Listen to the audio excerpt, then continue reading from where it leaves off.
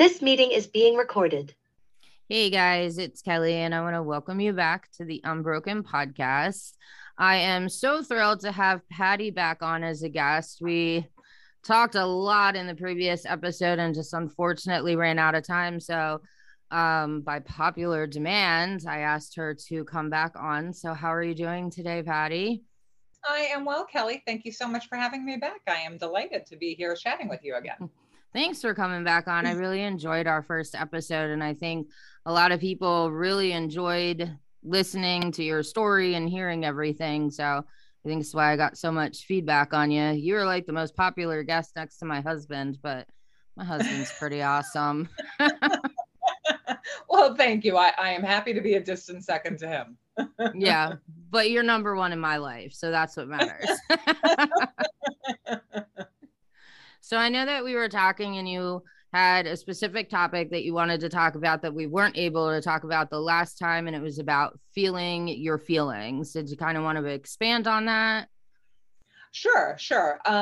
So just as a quick recap about me, I was sexually abused as a child, and it was by my stepfather and to a lesser extent my cousin. And while I was certainly always aware of it, it was something that I did not think about. It was not discussed in my family. My mother and my stepfather divorced when I was 11, and he was out of my life.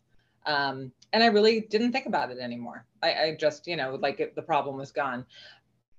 And I think, as you and I were talking about, anybody with any kind of trauma, no matter what it is, or even just a lot of people, depending on the household they grow up in, it's very common not to feel your emotions. Like emotions are like, what are you going to do with them? There are, especially like people like us that unfortunately had some kind of, trauma. They're very difficult, and we just condition ourselves to push them away. We don't think about them. We don't feel them. They just don't come into play. And that was really how I kind of grew up. And that was how I was conditioned to think and feel. And I would say the only emotion I was ever really comfortable with was anger. And that was always on display in my household. So I was pretty comfortable with anger. Anger is also a very mobilizing emotion, right? Like you get mad, you can do something, you can, it's energizing. Whereas grief and sadness and sorrow, there's nothing to do but feel awful, right? And I was always afraid that I would drown in my emotions. So as I got older, I still never thought about my sexual abuse. I had a problem with my weight. I would gain or lose 50 to 75 pounds every 2 years, starting in my late teens. And I did that for 20 years. And I am a great dieter, and I would lose the weight and then I would gain it back, and I couldn't really figure out why. But that was really what propelled me into therapy, was that I wanted to figure out what was going on with my weight and stop it, because I avoided men. I didn't think I looked good enough. I had all these issues. And so I wanted to find love. So that was really the catalyst for me to get into therapy. Yeah. So I got into therapy, and I started working with somebody who does EMDR, which is really about, it's where you're kind of taking what you feel in your body and what you feel in your head and making sense of it. And it was really then and there that I realized I don't feel my emotions. I don't feel anything. I shut down. And it took me a very long time to be able to feel and identify my emotions. And as I said, my fear was always that I would drown in them, that if I let myself feel sorrow, I would just never get over it. I would just be swept away by it. So it was a very scary thing for me to do. But as I'm sure you know too, the only way you can really move past things is by feeling them, recognizing them, and letting yourself go with it. Like whether it be sadness, whether it be sorrow, whether it be grief, and my therapist used to say to me, if you can ride it out, it will pass through you, as opposed to everything in your power to tamp it down so that it's always there. It never goes away because it's never resolved. Yeah. Cause I know for me, I struggle still a little bit. I'm getting a lot better, but I struggled the most with anger. But that was because whenever anger was geared towards me as a child, it was with fists or objects, and it was always very abusive and physical. So it was like I felt like if I got angry, then that's how I had to do it, and I wasn't that type of person. But then eventually I just bottled it up for so long that I would just like explode. And I mean, I never hit anybody or anything like that, but I am Italian. I am very loud, and I'm pretty sure like people in Canada heard me yell. But, and it's hard because it's like you're never taught how to feel. You're not taught the proper way to express emotions and feelings and things like that. So it is difficult. And I mean, I still work with my therapist. A lot of the times I have a really good friend, and she's constantly telling me, she's like, wait an hour and see how you feel before. And one time I did that, and the person was not so nice. And I'm like, I'm not listening to you anymore. But yeah, it's hard because it's even love. Like, I didn't know what it was. So when I was with my ex-husband, when he was abusive, I thought that was what love was because that's what my parents taught me. And then it's like now I have my husband, and I'm just like, oh, sometimes it was more towards the beginning of our marriage, but I was just like, okay, what do you want? Why are you being so nice? Why'd you buy me a present? Like, it's like it was just so foreign to me. Yeah, and I agree. And I think, again, what we learn as children becomes our template for what we consider normal, even if it is very far from normal. And I think I was very similar to you with anger. You know, it's interesting. I had been in part of, you know, I had explored a lot of different kinds of therapies to try and figure out what kept me from men or men from me, because that was like the big, you know, nut that I couldn't crack. And so I had started an EMDR, and I had always worked with my therapist, but I explored other things. I went through chiropractic care. I did group therapy. I went to a counselor, a sex therapist. Like I really minded it for everything it was worth. And in group therapy, which again was people who, you know, were sexually abused as children, women that were sexually abused as children, you know, it was interesting how many people are afraid of anger. And it, you know, like it's because it feels so big, it feels so out of control. And I would say one of my big issues that, again, I really couldn't figure out what the source of the problem was until I had been in therapy for a while, was that I was so conditioned to never talking about how I felt, because again, I didn't really recognize how I felt. So any hurt, any frustration, any disappointment would just build and build and build until, like you, it would just explode. And I had, while I did well at my jobs, I hated most of my jobs. And it was because I couldn't ever share how I felt about anything when it was small and manageable. So it's like it just builds up and builds up and builds up until you're like, I just fucking hate this, you know, because there's no release valve. And it was only years later that I had read where they were like, the one thing you take to every job is yourself. And that was the problem. It was always me that I was taking to my jobs. And I was always so unhappy with me.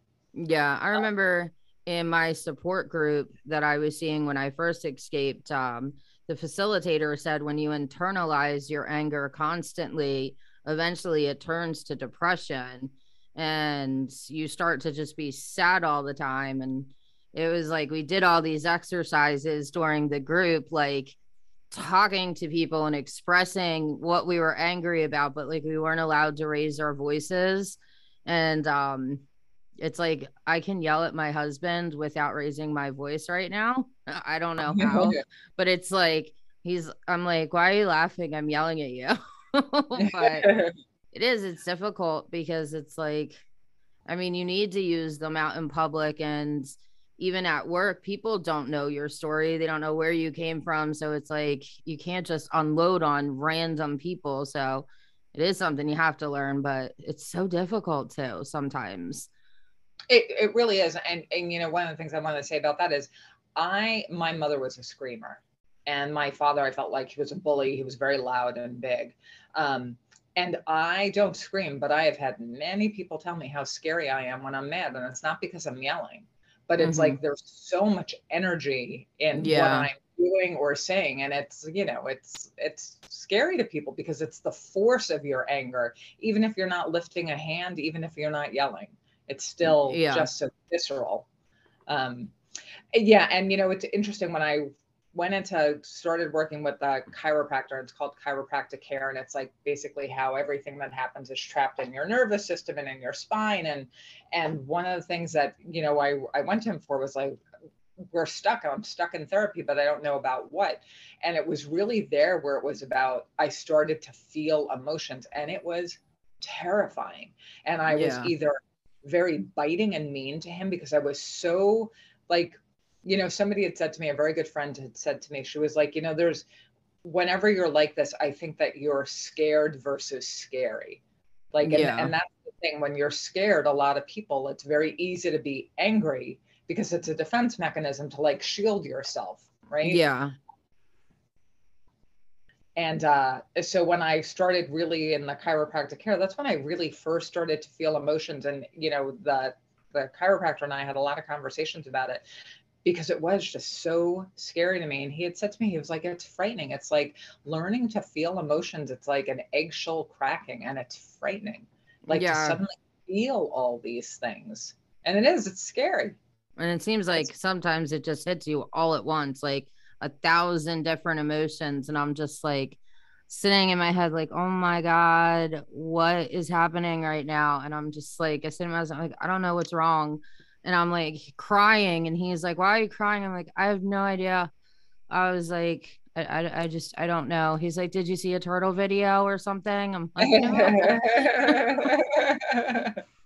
Well, and I think when I was in therapy, and because we did EMDR, I mean, that kind of got to where I was too, where I would just feel things, but I didn't know why I felt them. And in EMDR, it was really helpful for us to be able to target whatever I was feeling, whatever the precipitating incident, which very often, as you know, like has nothing to do with, it triggers something in you, but it's not about what's happening then. It's about what it triggers in you, either what it reminds you of, what it feels like. And I think a good example of that is when they talk about servicemen and women, and they have PTSD, and it's like because a bomb or an IED goes off wherever they are, and then they come back and a car backfires, and it's the same sound. So it feels the same to them, even though it's a very different experience. It's still true. Oh God, it was, my husband's a combat vet, and one of the places that we lived on the 4th of July, like it was just constant fireworks after firework after firework for like hours. And I think it's the first time I ever actually witnessed him in a flashback. And he was just sitting with his arms, like hugging himself. And he's just like, oh, he's like, why are people shooting guns? I'm like, no, babe, that's fireworks. It's the 4th of July. Like, come back from Afghanistan, back to the United States. That's where we are right now. But I do get it. And it's so dumb. I call them the dumpster people, but it's like the trash men. And you can see my window behind me, like right outside of it's the dumpster. And it's like, it's so loud when they dump it. And I don't know why it bothers me, but it's like, it wakes me up out of a dead sleep. And I get so anxious every time I hear it. But it's like, okay, I know I'm being triggered, but it's like, what possibly could emptying a dumpster trigger? So it's like, I'm still working on it with my therapist. We still haven't figured it out, but yeah. And that's a thing, is like it can trigger flashbacks too, and then you're just trapped back in time, back in your trauma. And it's like, I don't know, it happened to me at Walmart once, and people were just like, are you okay? And I luckily had my service dog with me, so they just kind of left me alone. Yeah. And I feel like I've had not similar. I mean, obviously our experiences are very different, and what's, triggering to us is very different, but I've definitely had things that have triggered me where it's evoking some other place and time. And it really is just trying to recognize that that was then, this is now, and you're not that same person anymore. You're not defenseless anymore. You can take care of yourself. You're at a very different time and place. Yeah, I totally understand what you're saying. Yeah. So, and one of the things, when we were talking about the whole feelings, is that, again, it was a long evolution and a process for me to get to be able to first feel feelings at all, then identify what the feeling was, and then work my way through it. So it's not like it happened overnight. It was very gradual. Yeah. And it, for people who struggle with this, like, don't lose heart. It's like anything else. It's a skill. Right? The more you do it, the better you become in it. It's just like sharing your story. Doing it the first time, I was in my 40s before I told any of my friends about my past. And I had been in therapy for 3 years at that point, and I never told anybody because it was so shameful. And the Yeah, first person I told, it took me 10 years to actually share my story for the first time. And now it's like when I do podcast episodes or my TikTok videos, everyone's like, oh my God, you're so strong. And I'm like, yeah, it took a while to get here. Don't think I did this exactly, overnight. 10 years, exactly. like it's coming up on 13 years now since I escaped. And it's like back when I first escaped, like if you said anything, I just totally just internalized it, hid in my shell. But it takes a lot of work. And I think a lot of people want to jump the gun and just get there and get healed as fast as they can. And they don't understand it's like, yeah, I do really well now, but even 2 years ago, I wasn't like this. It takes time, what's that saying? Time heals all wounds or something like that. Yeah, exactly. Yeah, no, it takes a very long time. So I had told my first friend, in my 40s, and then I kind of went to my core circle and individually told them all over a series of months. And then I didn't tell anybody again for several years. Like it just, and even that, I mean, for me to get where I am now, oh my God, like I'm 55 now. No So way. Yeah. You are not in your 50s. I am ancient, my darling. Yes, yes, I am. I'll be 40 next year, but you don't look that much older than me. Thank you. Thank you. And you look very young, so I'm going to take that compliment and just go with it. I do not feel young. My oldest daughter just turned 19 and graduated high school, so I'm just like, oh, congratulations. Thank you. She graduated top of her class, National Honor Society. So brilliant. But it's like, I keep thinking about the 2024 election and I'm like, oh my God, both of my daughters are going to be old enough to vote in it. And I was like, I'm like trying to talk to them about like getting ready to vote and stuff. And they're like, Mom, we don't need to know this. I'm like, unfortunately, you do because you're old now. This is being an adult. But it's just like, I'm like, I don't want to be doing this. They're supposed to be babies still. Well, if you're lucky, time passes, right? And we know that's not true for everybody. So we're very fortunate that we're in a place where we were able to kind of move beyond what happened and move forward. But so again, people should not lose heart. Like it's a skill like anything else. Telling people, each one becomes easier to the point where you can be like us, where you can talk about it and it's okay, it's normal, but it took a long time to get here.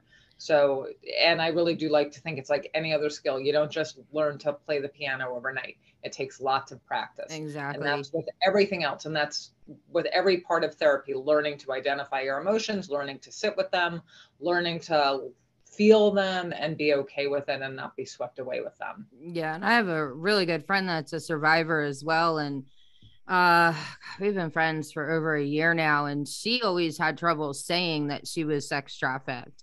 So I told her, like, start saying it to yourself in the mirror. And then every time we would hang up the phone, I'm like, just whisper it. I don't even have to hear it. And then each time she just said it louder and louder. And now she has a blog and she has a TikTok account. I'm like so proud of her. I tried to have her on as a guest, but she got a little too nervous. She's not quite ready for the podcast app or aspect of it, but it takes time and it's like baby steps. Like you have to just take little tiny steps at a time.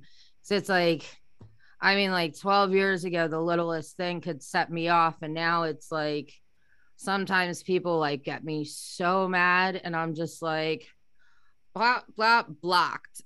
My husband's like, don't you want to yell at them? I'm like, I really don't. But I did find out there's a place that you can work at where they hire Karens.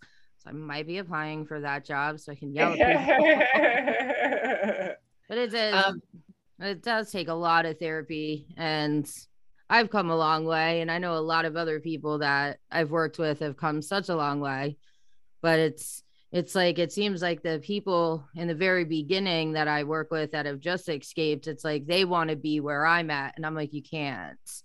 Like, you have to work on things. And it's a struggle. Well, but that's human nature though, right? Because we want it and we like to be instantly gratified and we're in pain and we understand what the issue is and we want it to be done. When I started therapy when I was 38. And when I started therapy, I am a very pragmatic, like, well, let's get the schedule. Let's figure out when we're going to be done. I want to be working towards specific things. I'm very goal oriented. And, I would ask her all the, when am I going to be done? When am I going to be cured? And she used to say to me, she's like, you'll be done when you're done. And I hated it. I hated it. And had anybody told me that I would have been in therapy for 12 years, I would have said you were out of your mind. There is no way in the world. But you know what? That's how long it took for me to get to where I wanted to be. And everybody's goals are different. And that is not to say that anybody with a similar history would be in therapy for as long, but I wanted to really be able to have a healthy relationship. There were things that were very important to me. And, in terms of saying things out loud, so I had shared with you that my beloved cat, Olive, died in March, and Olive was 19 and a half. So she had a good long life. Wow. But when I got Olive, I really didn't think I was capable of feeling love until I got her. And, I had lots of friends, but I led a very, monastic existence. I didn't go out with men. I was very isolated, and Olive was my world. And, cats are really good at demanding love too. It's like my cat, Jon Snow, I was trying to take medicine and he's just bumping my hands. I'm like, I'll give you love in a second. Just calm down. Yes. Well, I used to say to her that, she was in charge from the moment I brought her home. Like it's her house. I just get to live here with her. And she's amazing. And I really worried about what was going to happen when she was gone. Like, how was I going to take that? What was going to be the impact on me? Like, was I going to fall apart? And, it's interesting that, so she passed away in March, and, I'm heartbroken over her. I miss her like mad, but I feel like in a lot of respects that because I was just able to really, how do I feel? I could sit with my sadness. I could grieve her. I could actually feel what I needed to feel. So it wasn't like I was swept away by it. But it's interesting. I ran into somebody this week who didn't know that Olive had died. And when she did die, like, obviously I told everybody that I was close to. But, you still run into people who are, hey, how are you? How's Olive? And I was like, she died. And saying it out loud, honestly, I was sad all day. And it's because saying things out loud makes it real in a different way. Oh, yeah, definitely. And I know oh, crap. I'm trying to silence my stupid watch. I hit the wrong button. But I know it's when I first got my service dog, while I was training him, like I was talking to him a lot, and I didn't really feel comfortable talking to my husband. We were newly married. We got married in October and I got my service dog the following January. So it's like, I didn't, how do you tell someone you're sexually active with and intimate with about rapes and things like that? So it's like one time, God, my dog was just, I was talking to him and he just gave out this big sigh, and I'm like, yeah, I owe you what, like $355,000 at this point for the therapy. But it's they become such good companions. That's why I always suggest, like, my son with his autism has an emotional support cat, which that cat's crazy. He beats up my dog, and then if my son cries, he goes and lays with my son. I'm like, how do you just transition that quickly? But it is, my dog's on his last few months, and I don't even want to think about it. I don't even want to say it out loud because it's just, he's so old. But so Olive had a good long life. She was 19 and a half, but you know what? She could have lived to be 100. And as long as I was still alive a day after her, it wasn't going to be long enough. Mm-hmm. Right. I think that's one of the things you learn when you get older too. It's not necessarily how long, because it's never going to be enough. You don't want them to leave, Yeah.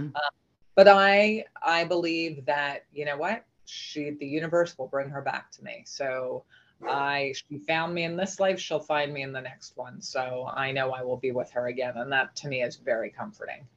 That's good. At least you can find comfort in that. I'm so sorry. It's so devastating to lose a pet. It's just the worst.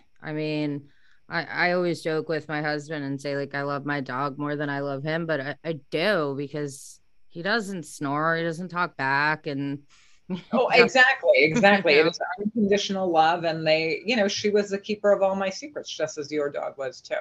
And I would say she was the most beautiful girl in the world. So if you're bored, go to my website, pattycabot.com, and Olive has her own page. And I also, Aw. because she's gorgeous, and you should see her. And I also wrote a newsletter about her after she died because she was amazing. So she was Yeah. all ferocity, like the most. I used to call her my vicious little beastie girl because she was just ferocious, but I love that about her. Yeah, it's weird how like our pets kind of take on our own like their personality, but it mirrors our personality in the same way. So it's good to have pets. Not us. I can't imagine. Like I am so sorry you had to go through that. Sorry, my brain is broken today. I feel so crappy. Oh, I'm sorry to hear that. I don't know, it's like they keep telling me that like I have allergies, but I've never had allergies my whole life, and they keep coming and going. I'm like, are you sure it's not a virus? So I think it might be a virus, but You do start to develop different allergies as you get older. So even though you were very young, you could be at that stage where you're developing allergies. I hope not. If I have to live like this every day, it's just Do like you I take get anything for it? no, because I don't do very well with medications because of all the times that they use like cough medicine and cold medicine to drug me Oh, and sedate me. But yep, I do yep. like homeopathic things. Like I'll do steam showers and um like I drink like I'll brew like lemon tea and I'll just like breathe in the steam while the bag's steeping. Vapor rubs, like buy stock in vapor rub because I buy a lot of it. But it helps and it's good because like the vapor rub and it or vapor rub is actually like a really good grounding thing. So it also helps me when I'm feeling like strong emotions out in public. I pull it out of my purse and just like sit there and smell it. And I'm like, okay, I'm starting to calm down.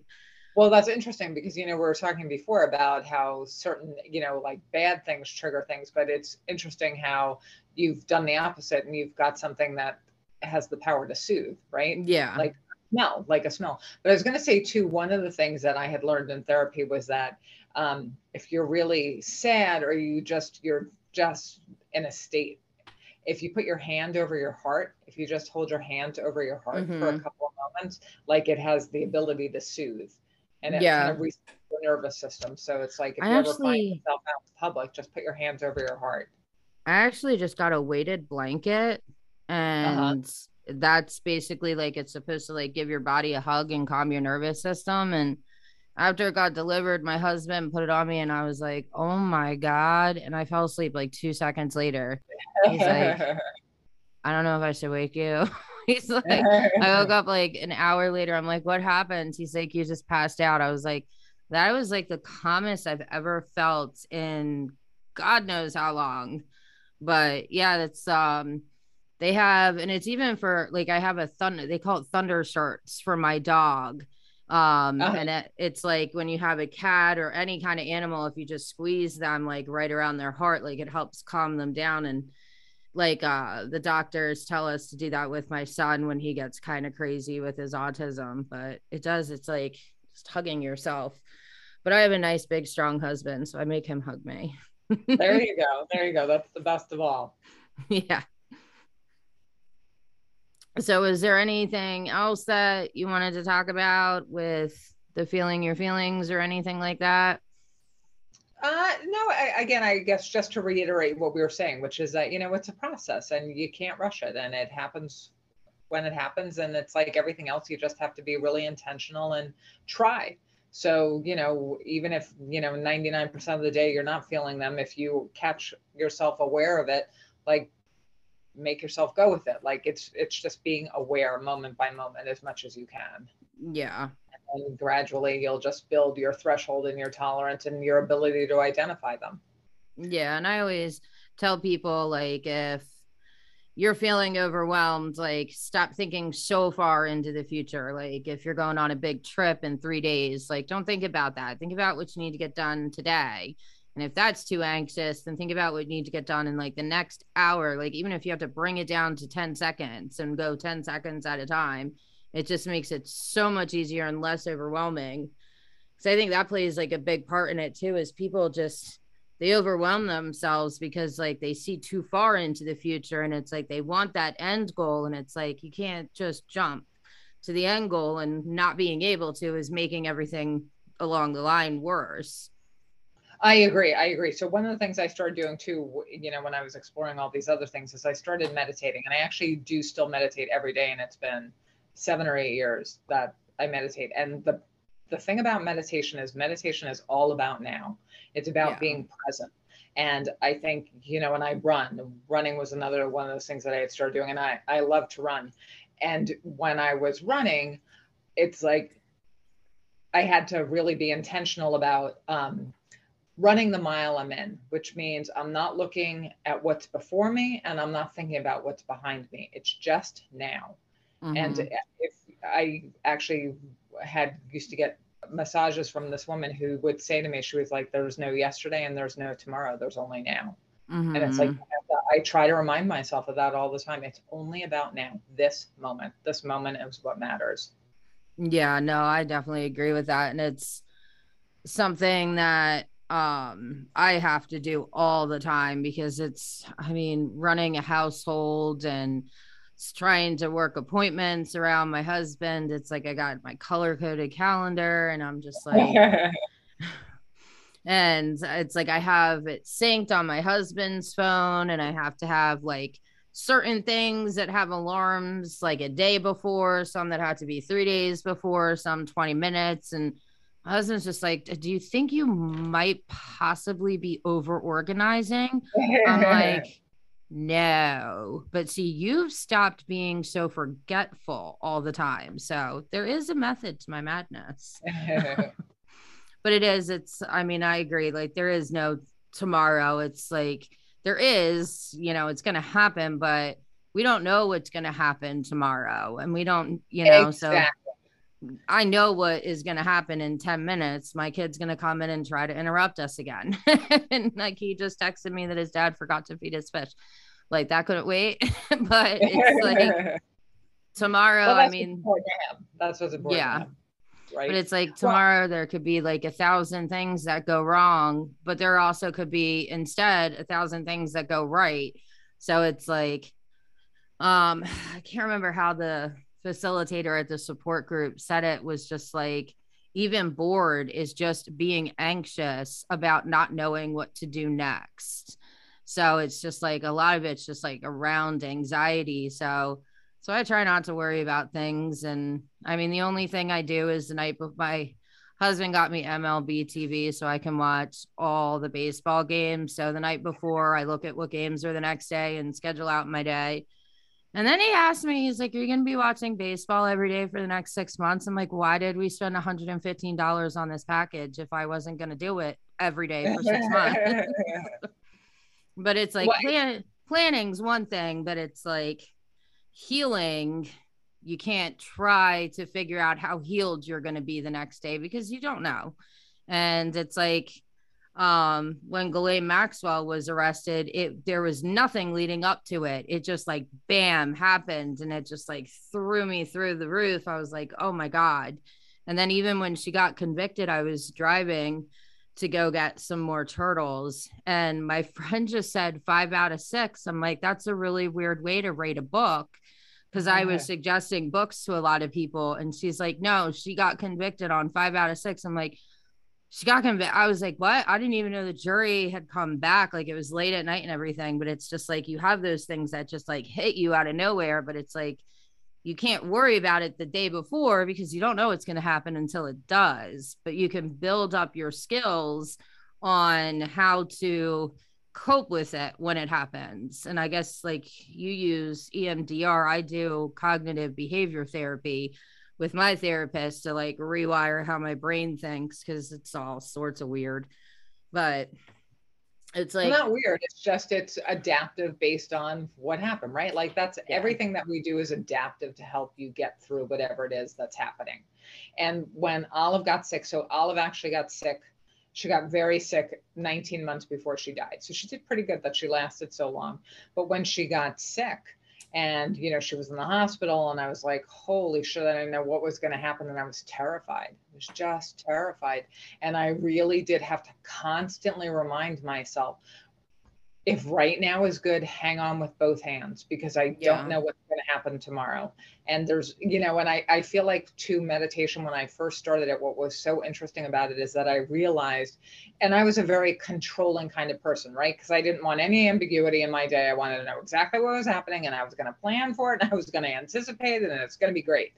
And I think, I realized that because I was never present, I was either always worrying about what could be, which may or may not ever come to pass, to your point, mm-hmm, or ruminating in the past. I tend to do that a lot. I was more future looking than past looking, but it's like whether you're constantly looking behind you or constantly looking ahead of you, you're not happy with where you are now. And the goal yeah, is to learn to be present with where you are now. And again, if it's good at the moment or even okay at the moment, hang on with both hands. Just experience it. And you know what? If it's going to suck in 2 minutes, you worry about it if and when it comes to pass. mm-hmm, And to your point about not getting overwhelmed, yeah, it's like you can't plan where you're going to be in 6 months or a year or 2 years, because you know what? Even if you do that, and again, I think I used to do that a lot. When the reality comes to it and that moment comes, I never felt the way I thought I was going to feel. Like yeah, everything that I tried to anticipate, I didn't feel any which way about it the way that I thought I might. oh So yeah. it's just a big waste of time. Well, I call it my grounding kit, and it's like a little clutch type thing, and I have the vapor rub in it. I have peppermints. I got like a little uh swatch of like fleece fabric from Joann's, and I always carry my AirPods on me, and it's like that way it's like I'm prepared if something hits when I'm out in public and I get anxious, I can just pop in my AirPods and rub the blanket and just like completely ground myself. I do have to work on not singing Justin Bieber out loud in Walmart because causes a little bit of a scene, but it's You're in but Walmart, everything goes. yeah, that is very true. But it's one thing to be prepared for something to happen, but it's completely different to completely expect it to happen. Because when you expect it, you create so much anxiety and so much emotions in yourself. It's like you almost create it. If that, Exactly. yeah. Exactly. It becomes a self-fulfilling prophecy.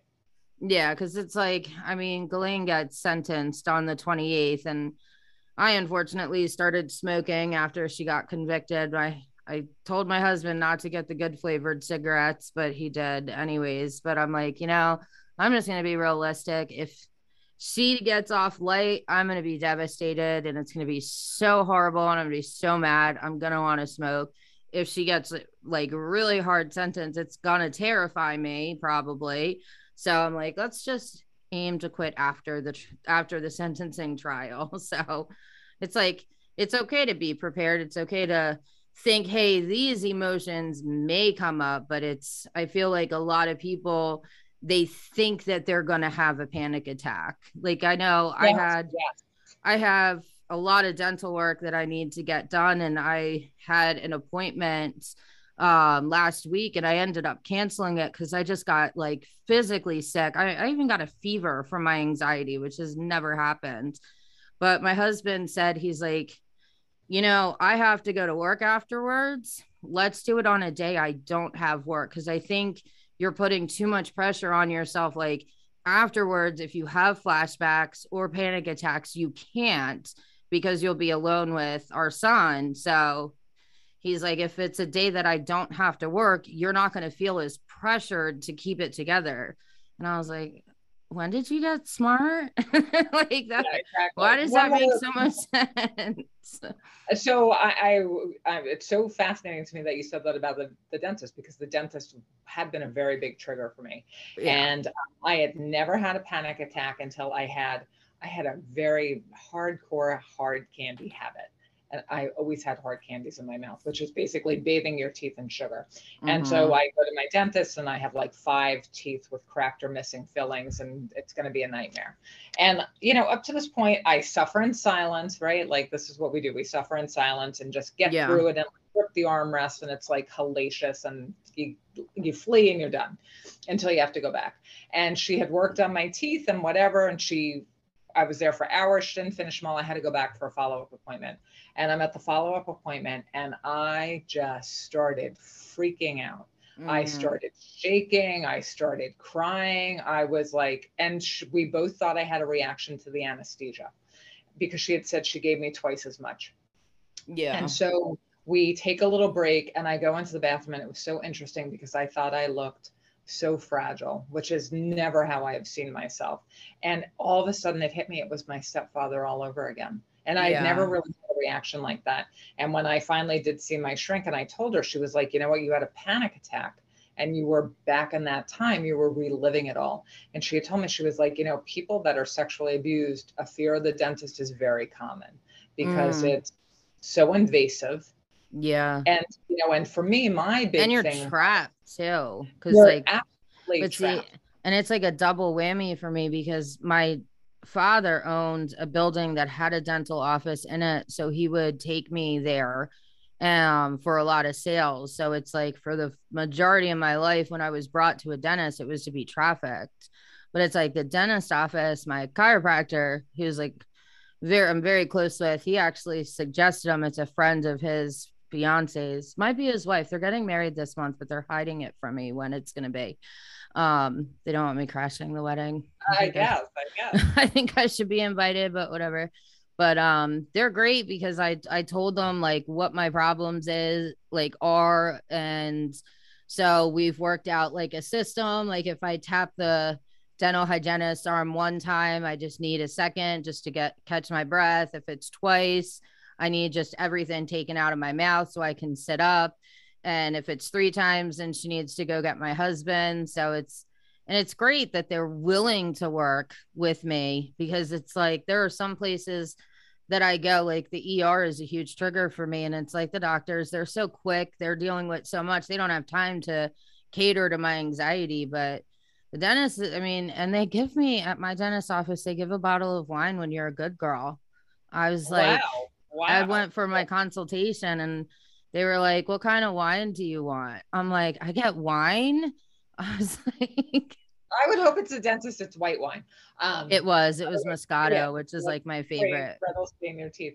But you know, so that's interesting that you say that too, because my shrink was always about, she always wanted me to tell my dentist. And I was like, I'm not telling my dentist, but I didn't tell anybody. So me telling my dentist was out of the question, but my dentist is fantastic.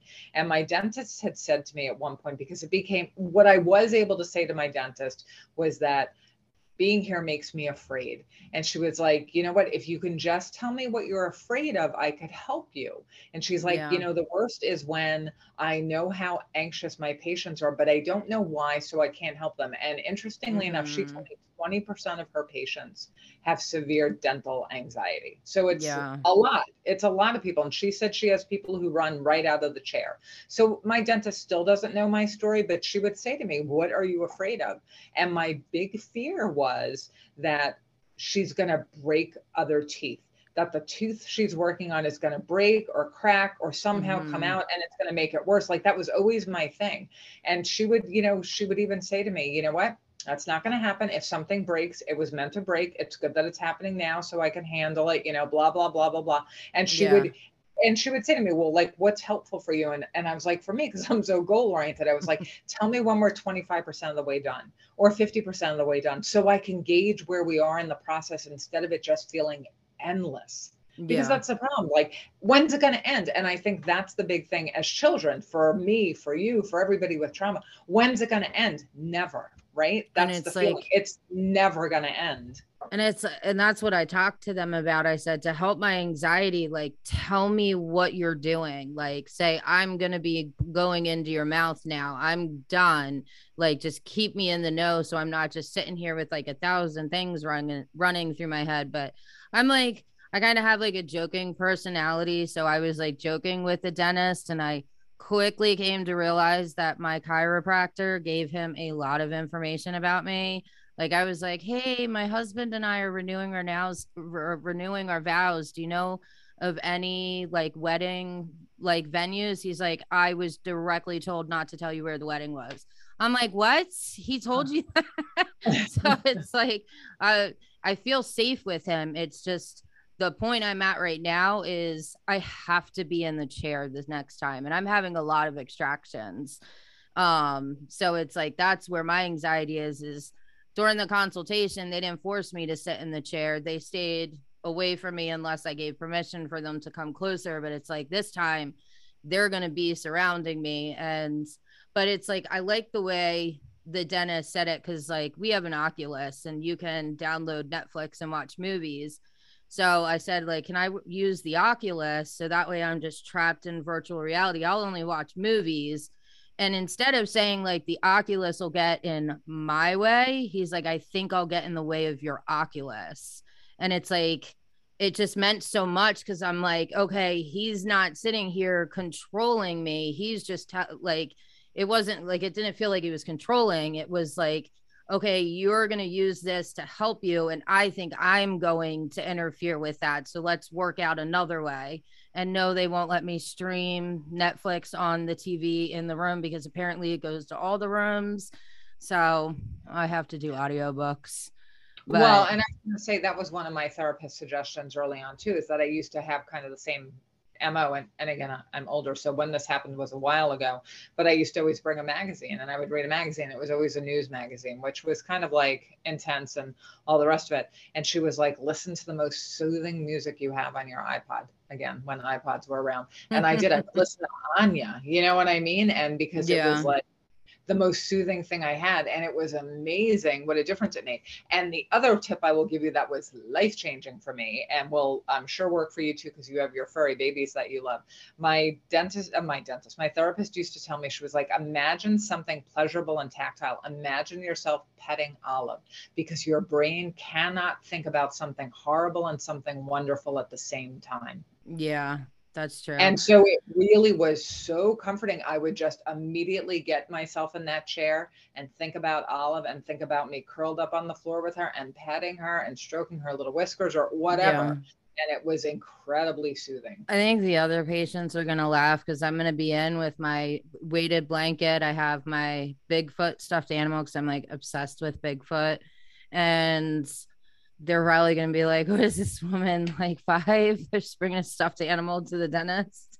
But you know what? But it's better than being he's the woman very after. Yeah, but he's very furry, and that's why I'm going to bring him so I can kind of like pet him and, you know, pretend he's my dog. But it's like I usually would bring my service dog, but he's also trained if I panic to push people away from me. So I'm like, I don't want him to do something to the dentist or like try to lick me when my mouth is stuck open, because he has boundary issues a little bit. But well, and the other thing, and I didn't know this either, and I'm not going to change dentists because I've been with mine for a long time and I really like her, but I had to have a tooth extracted last year, which was not fun, but I did love the oral surgeon who did it, and he was great. And he told me he works in a dental office, and again, I'm in New York City, where their dental office has a dog.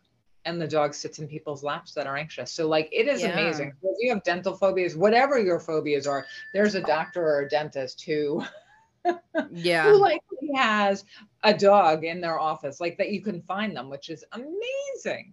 Yeah. And it was like when I was talking with the dental hygienist, and she's like, we understand your anxiety. And I didn't want to sit in the chair. And I was like, I was raped in a dentist chair. That's what's really hard. She's like, oh my God, I never thought that was even something that was possible. She's like, I've had so many people anxious and they just keep saying, I need to get out of this chair. I wonder if that's what happens. I'm like, I mean, I don't know how common it is. So they don't have like a statistic on it, but it is. It's good, you know, because like we were saying, when you feel your feelings, when you go to places that you know you're going to be anxious, you can talk to them about it. Like I hate CT scans, and they always say the same thing. Oh, it's not like an MRI. It's really quick. And I'm like, it's a big machine that if it falls on me, I will be crushed. So it's like, I always tell them, like, when I say I'm done, I have gone past my breaking point by like a bazillion. You have to take me out immediately. And that's what I said to the dentist too. Like, if I ever tell you, like, I'm done, I can't do anymore, we've got to stop, it's because I'm just past my breaking point. But getting to the point of realizing my anxiety, my triggers, my feelings, and everything got me to the point where it's like I can tell people things now. And I'm like, this is what I need from you. And that'll make everything go smoother. Exactly. And I was going to say too, and again, we're both fortunate that we were able to get to a point where we can feel our feelings, and we know.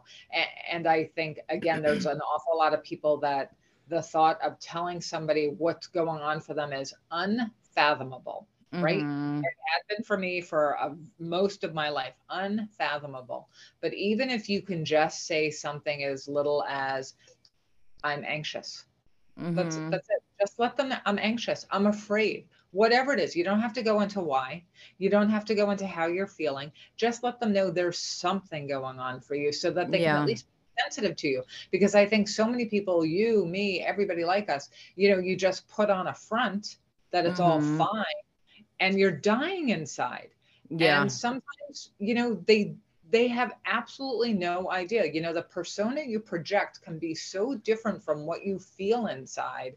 And if you're just very good at putting on this mask, they don't know. So if there is a way that you can just, again, clue someone in, I'm anxious. That's it. I'm anxious. Just let them know, so that they can just be sensitive to you, to make sure that they're picking up on any signals that you're sending that you may not even be aware of. Yeah, because like the tapping thing that we worked out, that was actually her idea, not mine. She's like, you're going to have stuff in your mouth, you're not going to be able to talk, but I'm going to be close enough to you. So, like, I'm going to obviously have to be aware of where I'm touching. But she's like, let's work out a system so this way you don't have to talk. And if you start to feel yourself panicking, like, we can just stop so you can do whatever you have to do to calm yourself. But it's like, it took a while, because I mean, even, and this was back in 2009, right after I escaped, I get very nervous when I have IV fluids put into me, because that was one of the things they would have, like IV drugs injected into my IV is what I was trafficked sometimes. So it was like they gave me fluids. I had swine flu. I needed it. My fever was like 107. And I was like, do you mind if I look at the bag? And she's like, no, not at all. And I tried peeling the label off. She's like, you okay? And I was just like, yeah, I had an issue with people that were putting stuff in the saline bags and hiding them. And she's like, oh, she's like, put a little bit on her finger. She's like, you can smell it. It's just saline. And I was like, oh my God, thank you for doing that. I was like, but it was hard to voice myself, because it's like, there is a stigma with mental illness and mental disorders, or whatever you want to call it. And it's like, you're always afraid that someone's going to think differently of you. And I think that adds to it too, because you're not used to expressing yourself. And then you're worried that people are going to react negatively, because so many did in the past. So it's just like, it's just a whole big bundle of mess. Well, we're kind of getting a little long here, so I was going to end it. Thank you so much for coming back on. I love having you on. Anytime you want to come back on, just message me. I am down. Thank you. I so appreciate it. It's always it's always so good and informative to talk to you, Kelly. And I do certainly appreciate that you make me so welcome. So thank you. Is there a podcast? And again, check out my girl on my page. Is there a podcast in your future by any chance? We'll see. I'll be your number one fan. I know my husband just absolutely adores you. He said he's listened to your episode so many times. He's like, it's just so great. I was like, how many times have you listened to my episodes more than once? He's like, all the time. Well, thank you so much for coming on. And to all my listeners, thank you so much for welcoming Patty back. And thank you for all the continued love and support. It means the world to me. And it's just absolutely amazing. And I hope y'all have a really wonderful day, week, summer, whatever. And I'll talk with y'all soon. Have a good one.